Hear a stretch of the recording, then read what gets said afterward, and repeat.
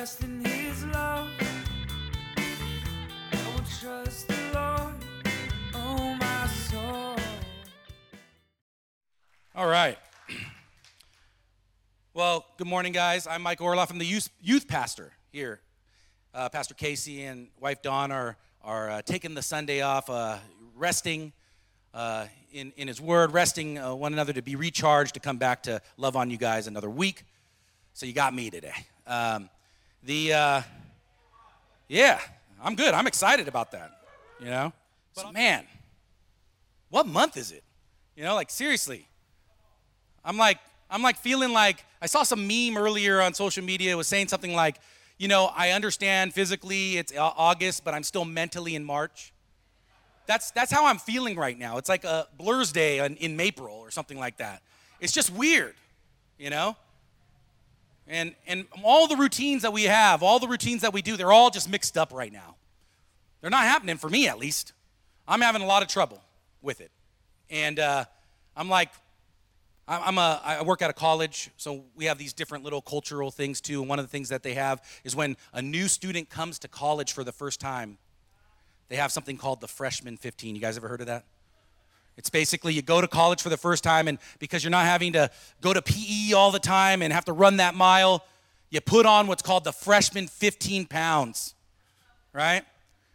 I did that. I had my freshman year a long time ago, and I put that on. But I feel like now I'm putting on the COVID-19. It's like extra weight is coming on, you know? Extra weight is coming on because of this craziness, man.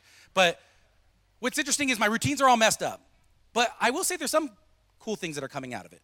I've been watching specific kinds of programs and reading a lot more, different things that are just help me, you know, kind of round out my thoughts and where I'm at and where the world's at and how I can reflect upon that. But one thing I really love, and I don't know if everybody in here likes it, but I love programs and books and articles about war history. Anyone like that? Yeah, a few of you, right? It's weird. It's like, I don't know why I like it. I guess it's just to see how people operated in a different time and the strategies that they put in place and all the things that they do. And so I was watching this one recently. Because I watch, you know, a lot of them on either if it's on Vietnam or World War I. But I watched one recently, and it was on different like battlegrounds and places that were under siege. And it was specifically about the Rock of Gibraltar in Gibraltar. Anyone familiar with the Rock of Gibraltar? Okay. So Gibraltar.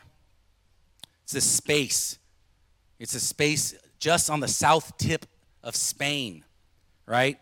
And it's not even, but even though it's on the south tip of Spain, it's not even a Spanish territory, and more on that in a minute. But the power is that this peninsula, it rests on this Strait of Gibraltar. And you might put up that slide right now. It'll show the map on this. It's hard to see, but right where that square is, there's a little inlet of water that allows boats to come through so that they can gain access to all the other spots in the Mediterranean Sea and others. And there's all these nations that are obviously huddled by those areas.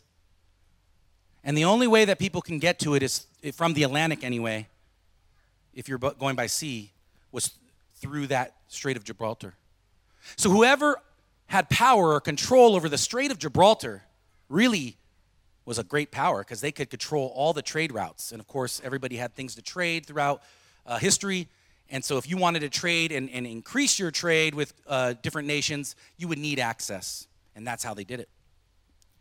So of course, as you might imagine, being so valuable, this land, it was always under siege. What does that mean? That means everybody was always going after it. I want it. If I have it, then I'll have the control, and I want it. So it was always under attack. Whoever controlled it at that time can honestly feel that they're under attack consistently, always. It was so valuable. And up until the 18th century, history records 13 significant different times that it was under siege. And in 1704, the last of those 13 sieges, Spain ceded control to Great Britain, who was a major power at the time. So now Spain loses Gibraltar, and so now Great Britain, even though Spain's right above it, Great Britain is in control of this little 2.5 square miles of peninsula. That's all it is. But Great Britain has it. Now, of course, I don't know about you. I have kind of a competitive spirit. When I lose things, I want it back. I want it back bad. If somebody's taken something from me, I want it back. And I'll go after it. So as you can imagine, Spain was very much the same way. They weren't happy with that arrangement. They didn't want to lose Gibraltar. So when the right opportunity arose, they would likely plan to take back that territory. And that opportunity came, guess when? During our Revolutionary War, during the American Revolutionary War, interestingly enough. And you can imagine why, probably. Because Great Britain was dealing with some ungrateful colonials over here in the Americas, trying to figure out how to handle these guys who are trying to declare independence on them, And they were preoccupied. And a lot of Great Britain's resources were right there. Were focused on the Americas. So guess what Spain thought? It's my time. I'm going to go in there. I'm going to take Gibraltar because they're so focused and they're under attack over there in the Americas. The time is now to take Gibraltar. So, they decided on June 16th, 1779, that they were going to declare war against Great Britain, and they did. And shortly after that, what they decided to do was set up a blockade on that map near, on the edge of Gibraltar on the west side, so that no other groups, specifically Great Britain, would be able to get through. They would have to come through their blockade. And so, of course, the people that were sitting in Gibraltar, the people there, when they ran out of food, rations, supplies, guess who would need to bring them? All the way up, you don't even see it on the map. Great Britain would. So how the heck are they going to get food? So what ends up happening is the blockade's there to starve out Great Britain's resources, to make sure that they can't get rations, to make sure they don't get supplies. It was a great plan. They were going to win. No problem, right? Just 2.5 square miles. Great Britain's way far away.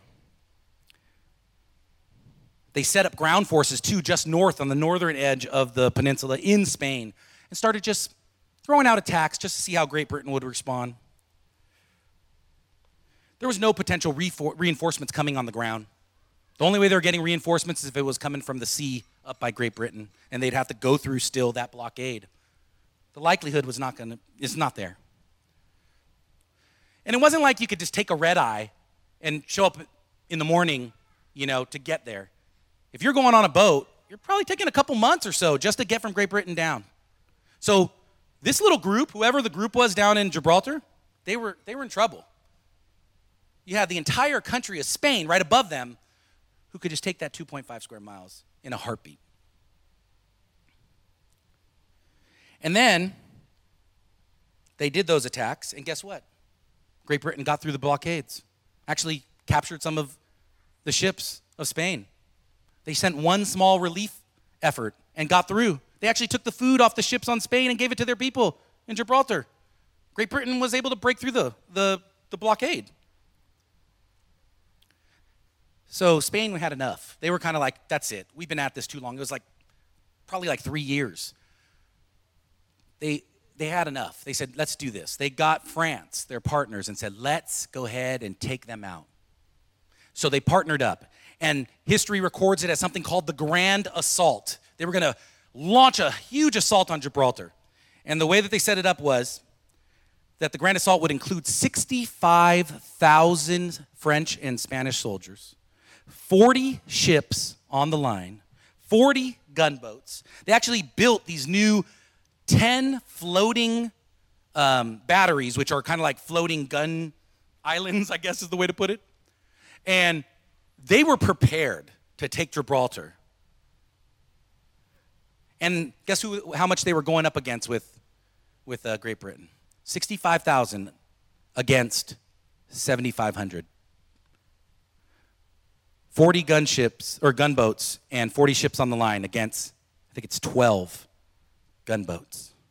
Surely, Great Britain will fall now. There's no way. No way that they're going to be able to go up against that. They have to falter, right? Wrong.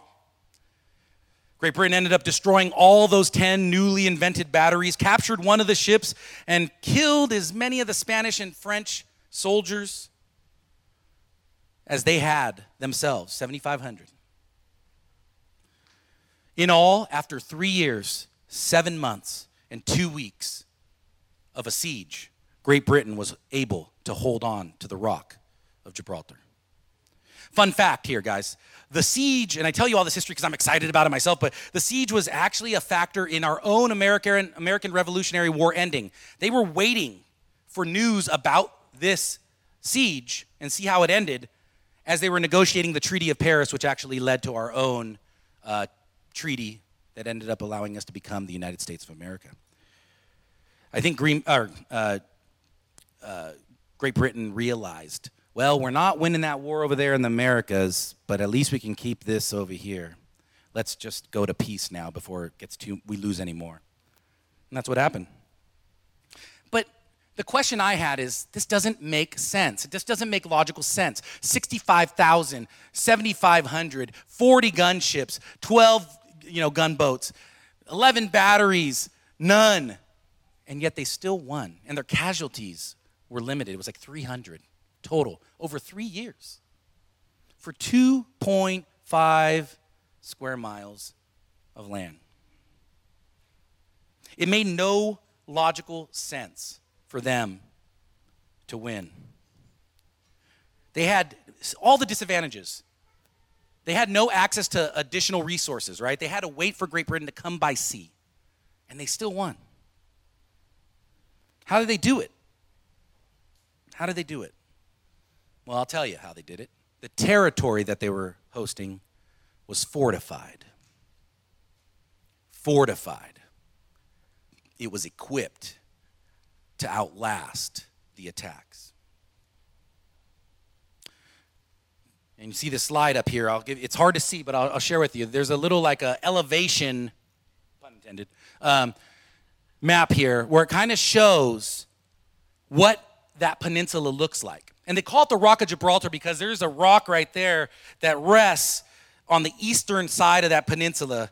And that rock is nearly 1,300 feet high, and it's sharp ridge. So no one's climbing that, okay? So if anyone tries to attack from the east side, they're not attacking. Because if they did, they would have to climb that ridge. And of course, as we know, Obi-Wan Kenobi would say to Anakin, I have the high ground. And when you have the high ground, nothing there. That was for Tommy. I always tell him when I'm up here, I'll give him something. So he had the high ground. In the north, there was a pear-shaped body of water that was blocking, like by palisades, like these defensive fences, and they had underwater ditches and obstacles that prevented passage so no one could get them from the north. They developed hundreds of galleries. Those are tunnels, thousands of tunnels, about 4,000 feet worth of tunnels that it was bomb-proof. And so if people try to bomb them, it didn't matter because the tunnels were underneath. They were able to maintain communications and talk to the people on the other sides of the northern defense or the western defense or the southern defense. They were equipped. They were fortified. Even on the western side where it was flat, they still had, as you can see here, it's hard to see because at the edge it's a little cut off, but there's actually water at the bottom there. So if they were to try to land their boat on the shore, they still got to climb to get to the actual castle that the Moors put up there in 1710. It was fortified. So even if 65,000 people came and tried to take them, they couldn't take them because of the way that they set it up. They put what's called bastions, these armories, and just unloaded cannons as people tried to come in. They were so fortified, it didn't matter who tried to come. They were ready. On paper, it looks like they didn't have a chance. But under the surface, they were protected by a fortress, an absolute fortress. A British Armed Forces Field Marshal named John Chappell, he referred to it one time as probably the most fought over and densely fortified place in Europe, probably the world. It even produced a common saying now, if you're solid as the Rock of Gibraltar, that means that it's an entity that is very safe or firm. The actual motto of the Royal Gibraltar Regiment, or Gibraltar, that area itself, is Nulli expugnabilis hosti in Latin, which means conquered by no enemy. Or, what I like even better, no enemy shall expel us. Wow. To throw that tagline onto 2.5 square miles of space and say that no one's going to take this little spot from me. That's a powerful statement. It's a powerful statement. They were fortified. They had a fortress there. The Rock of Gibraltar was a fortress because regardless of the odds set before it, it had innate physical and geological characteristics and other fortifications that an armed forces trusted in to stand the enemy's siege. That's a long intro to tell you. I don't know about you, but the world we live in right now feels like it's under siege. It seems like there's continual attacks on people, effective attempts on sowing division, pernicious lies being lobbied about as truth, injustice, violence, death, and rage right now in this world. And it doesn't seem to be slowing down. Are you guys feeling that? I'm feeling that. It feels awful. I feel like I'm under siege. In my own home, at work, out in the world. And it's frustrating. It's very frustrating. But I got to think to myself, as a follower of Christ, in times like these, where can I go to remind me of the source of truth? How can I be fortified like the Rock of Gibraltar as my enemies continue to keep me under siege? Those I love, and maybe those that are lost that I long to reach. The Bible is a good place to start and end. So let's go to Psalm 46. We're going to go to Psalm 46. I'm going to read it in its entirety first, and then we can break it down. We've been covering the Psalms the last few weeks. Pastor Case has been doing that, and I just felt this one felt just right in with us right now. So Psalm 46, I'm going to go ahead and read from the English Standard Version. Here we go. God is our refuge and strength, a very present help in trouble. Therefore, we will not fear though the earth gives way, though the mountains be moved into the heart of the sea, though its waters roar and foam, though the mountains tremble at its swelling. Selah. There is a river whose streams make glad the city of God, the holy habitation of the Most High.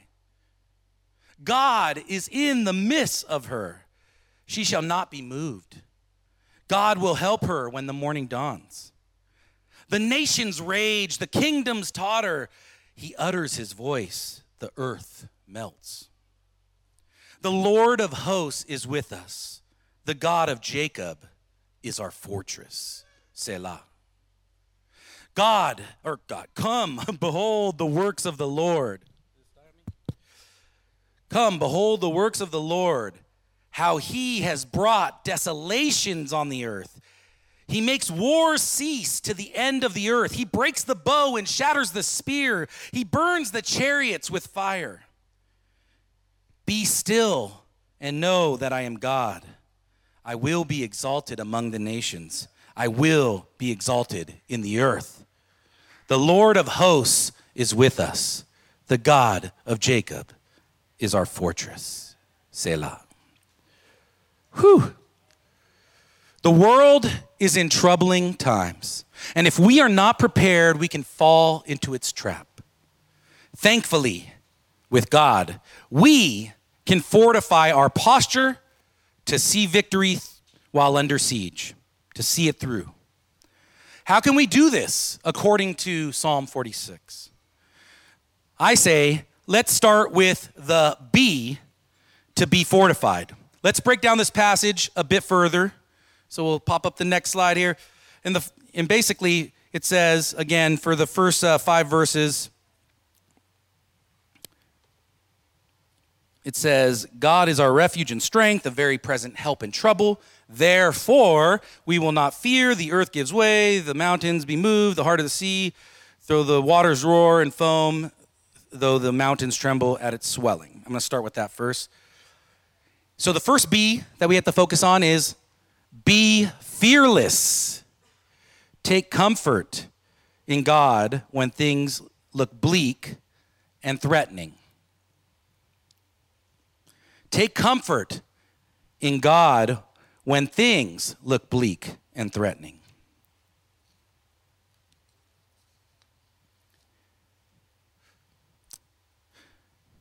In verse 2 of this, there's a therefore in there.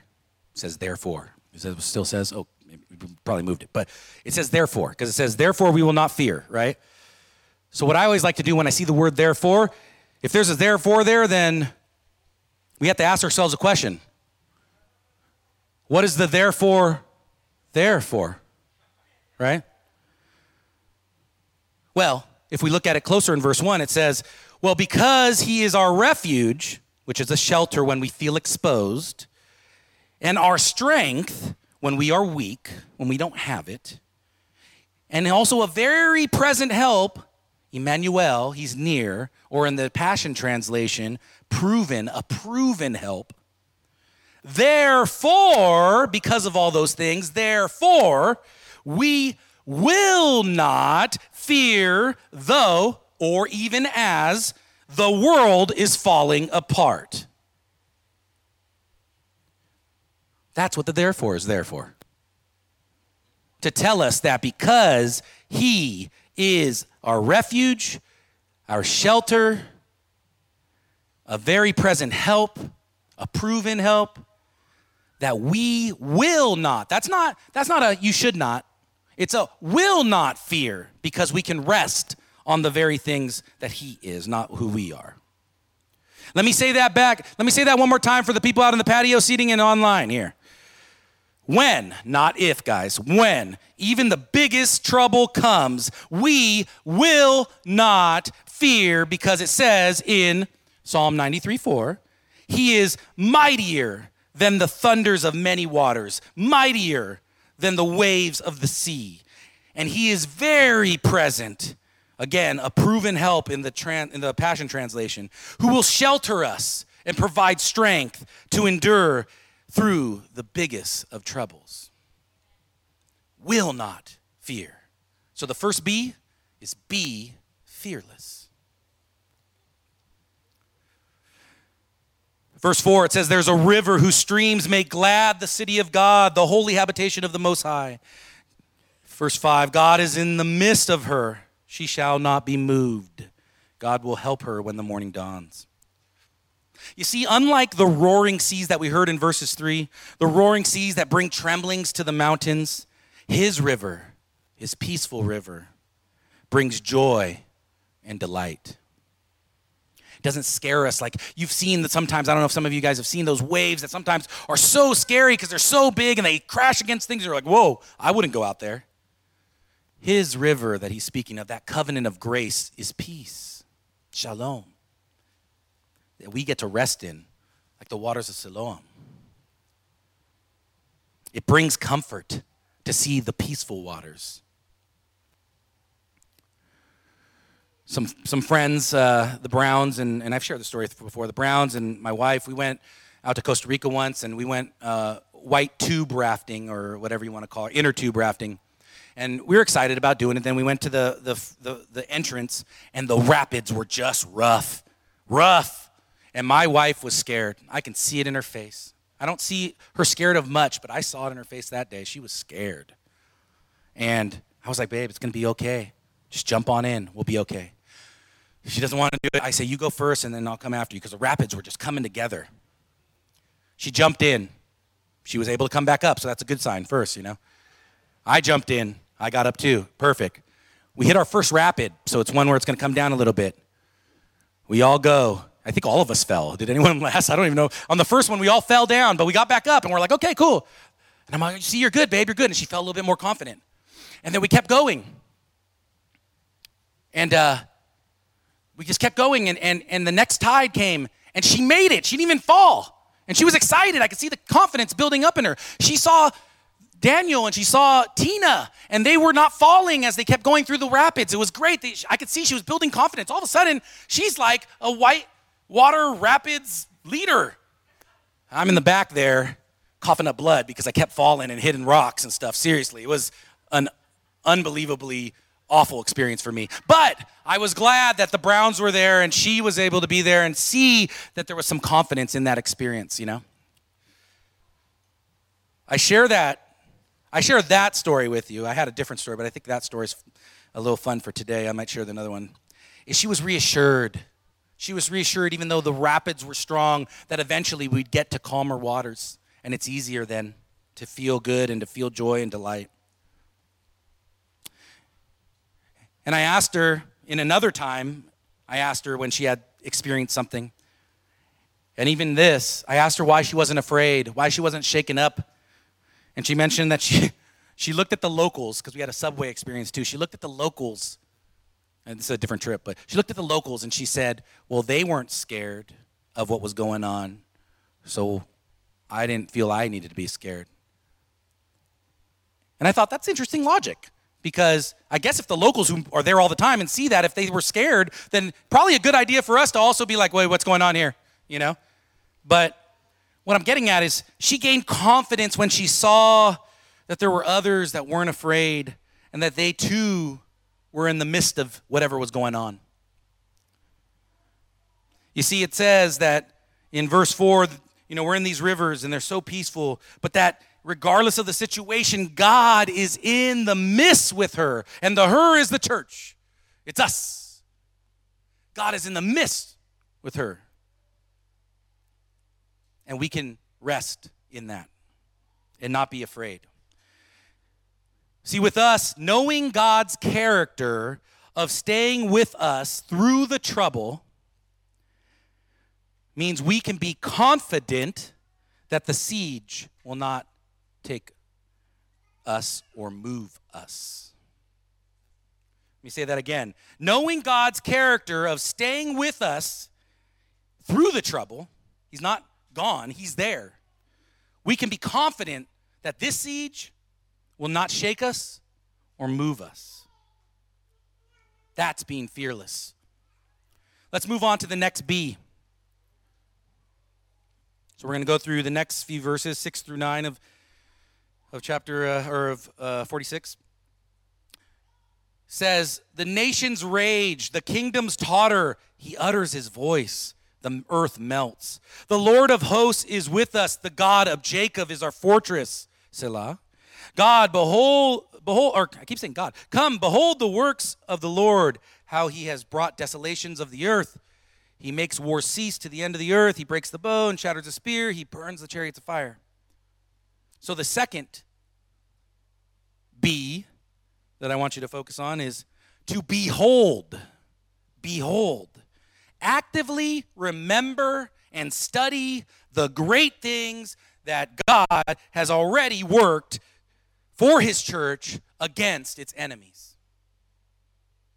Remember and study them and praise him for it. Praise him for those things. We don't do this enough, people. We don't. We just don't do it enough. In times of craziness, that's the time when we need to do it.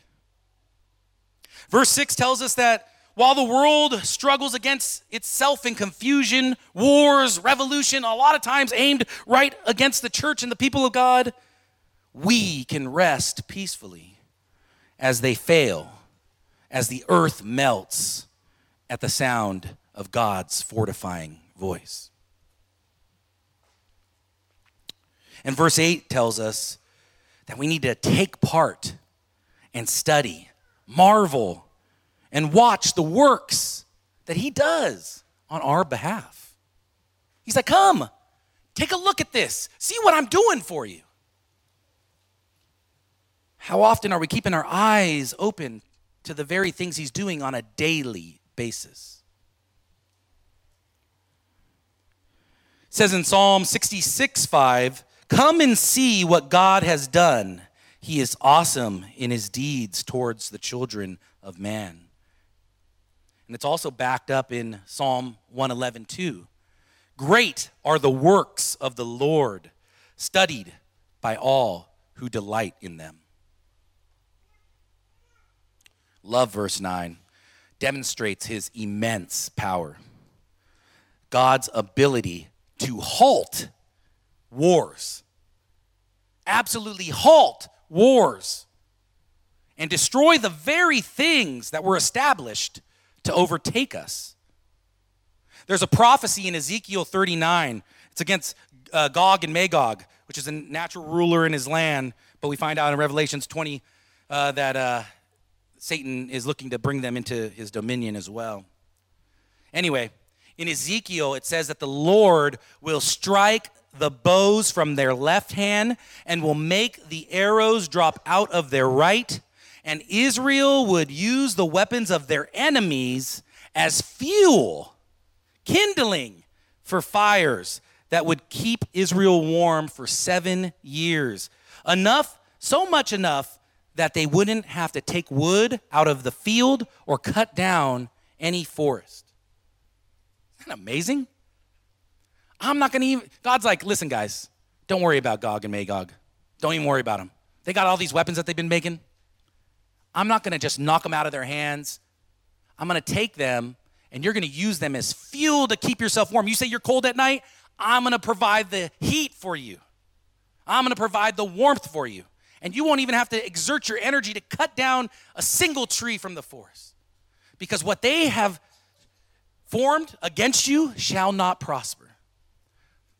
It says in Isaiah, shall not prosper. The weapons formed against you shall not prosper.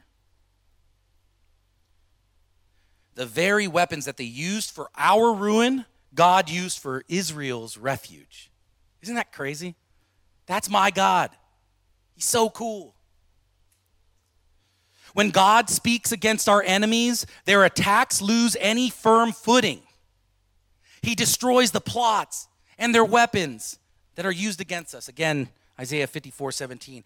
When we hear his voice and his works regularly, we recognize his works regularly, we are well positioned to not just stop from being overcome, but to be victorious.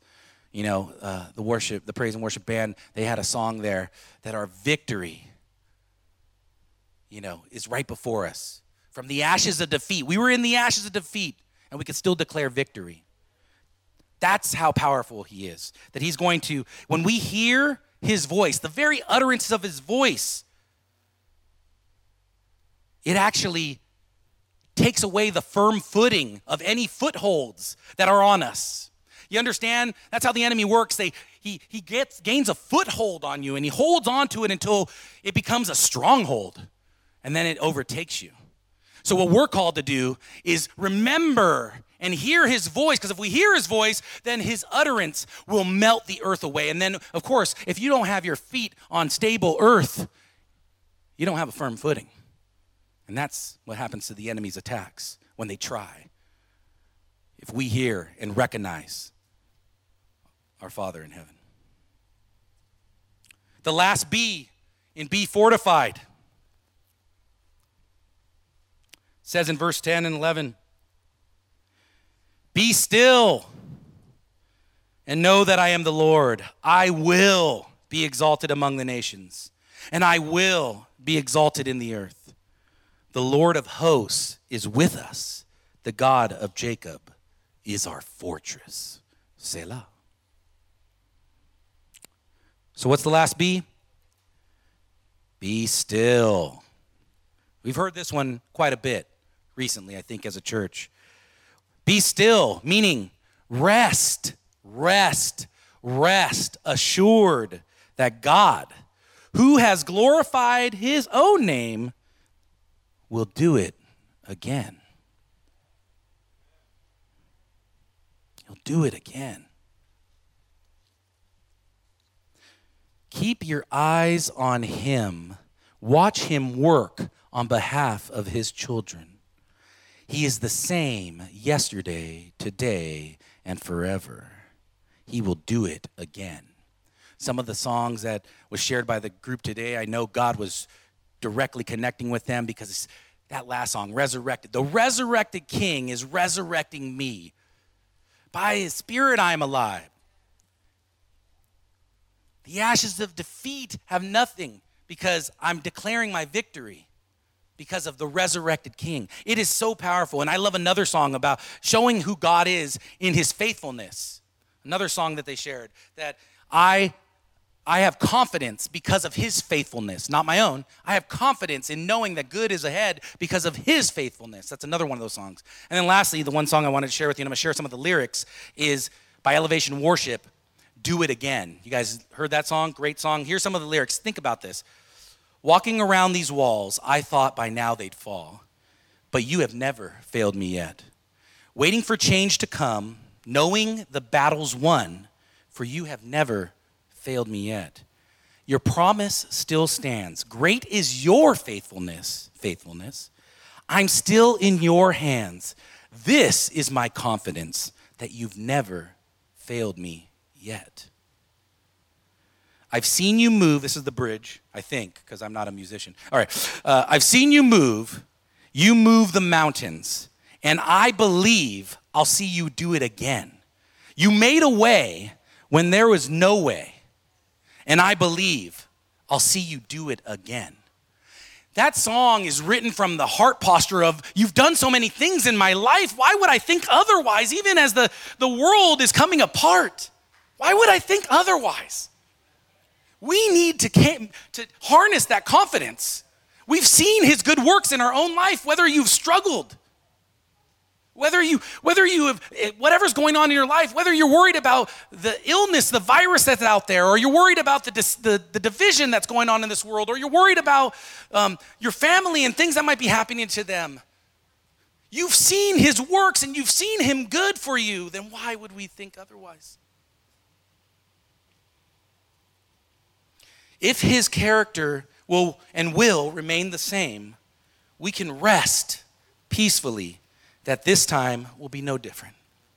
Why? You may have noticed a little trend in this psalm. It demonstrates a major indicator of being fortified.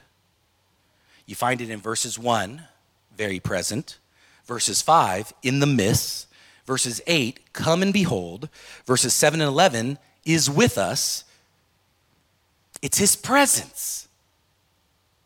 This entire psalm, the majority of this psalm, talks about his presence being the very thing that's going to fortify you, not you.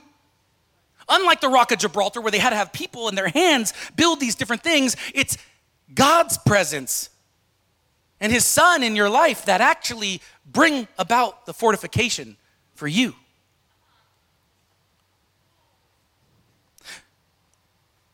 And the funniest part is in verse 10, to even go further with this thing, is he makes his own appearance in the verse. Quotes in verse 10, be still and know that I am God. He's talking. So at first we're talking about the Lord is great, the Lord is our fortress, the Lord is awesome, he's with us, he's present, he's all these things. And then God just shows up. The Lord just shows up and he says, hey, be still and know that I am God. I'll be exalted.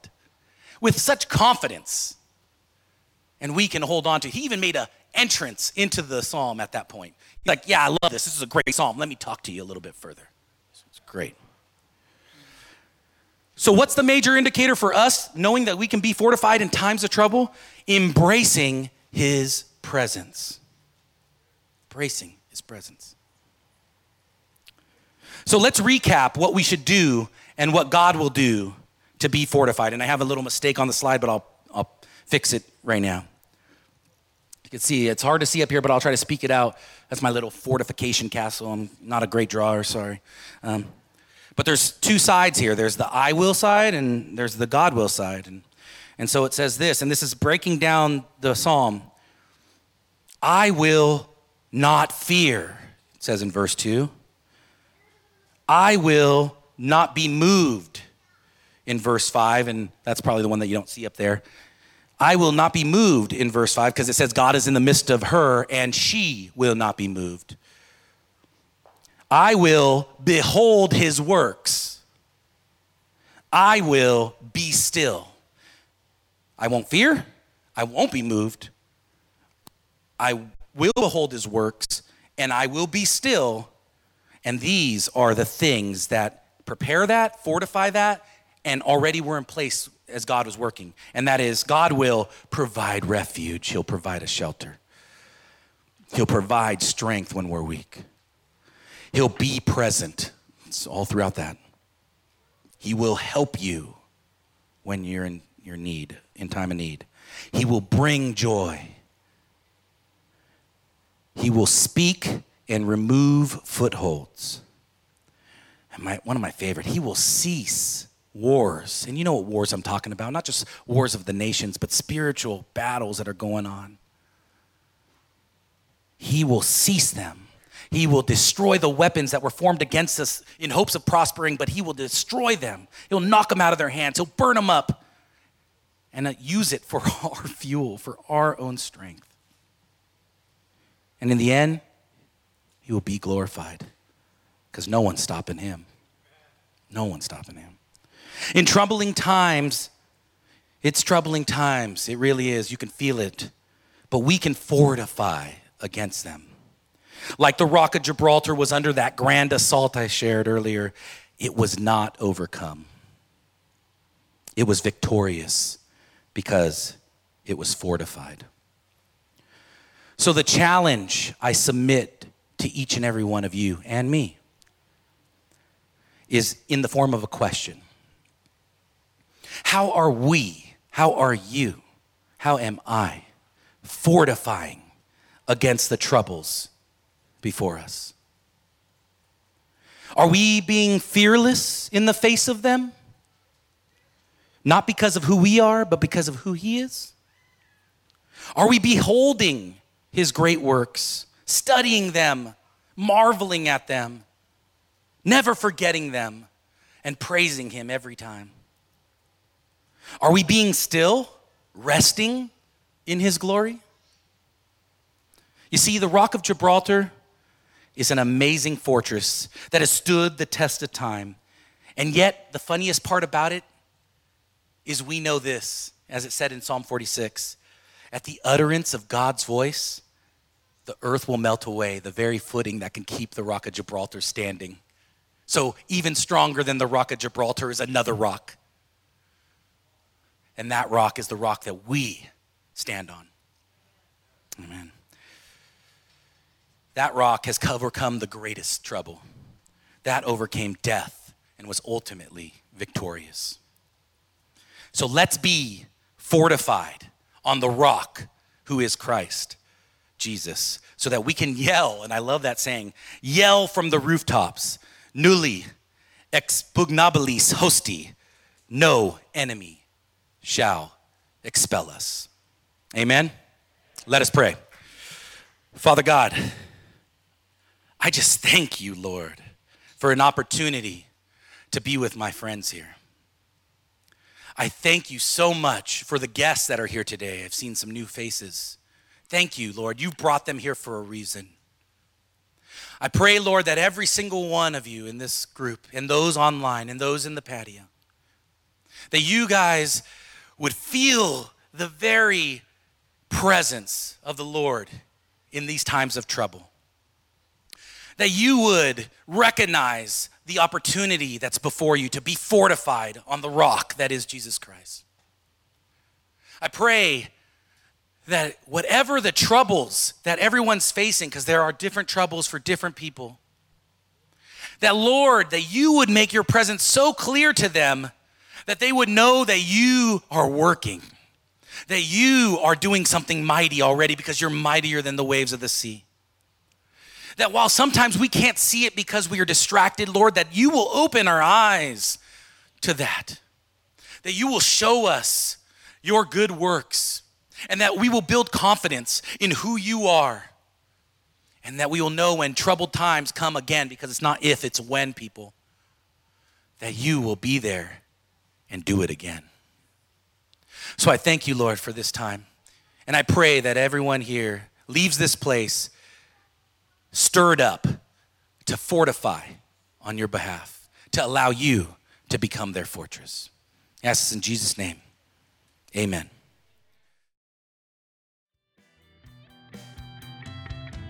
I will sing a new song. I will sing a new song. I will dance a new dance like David.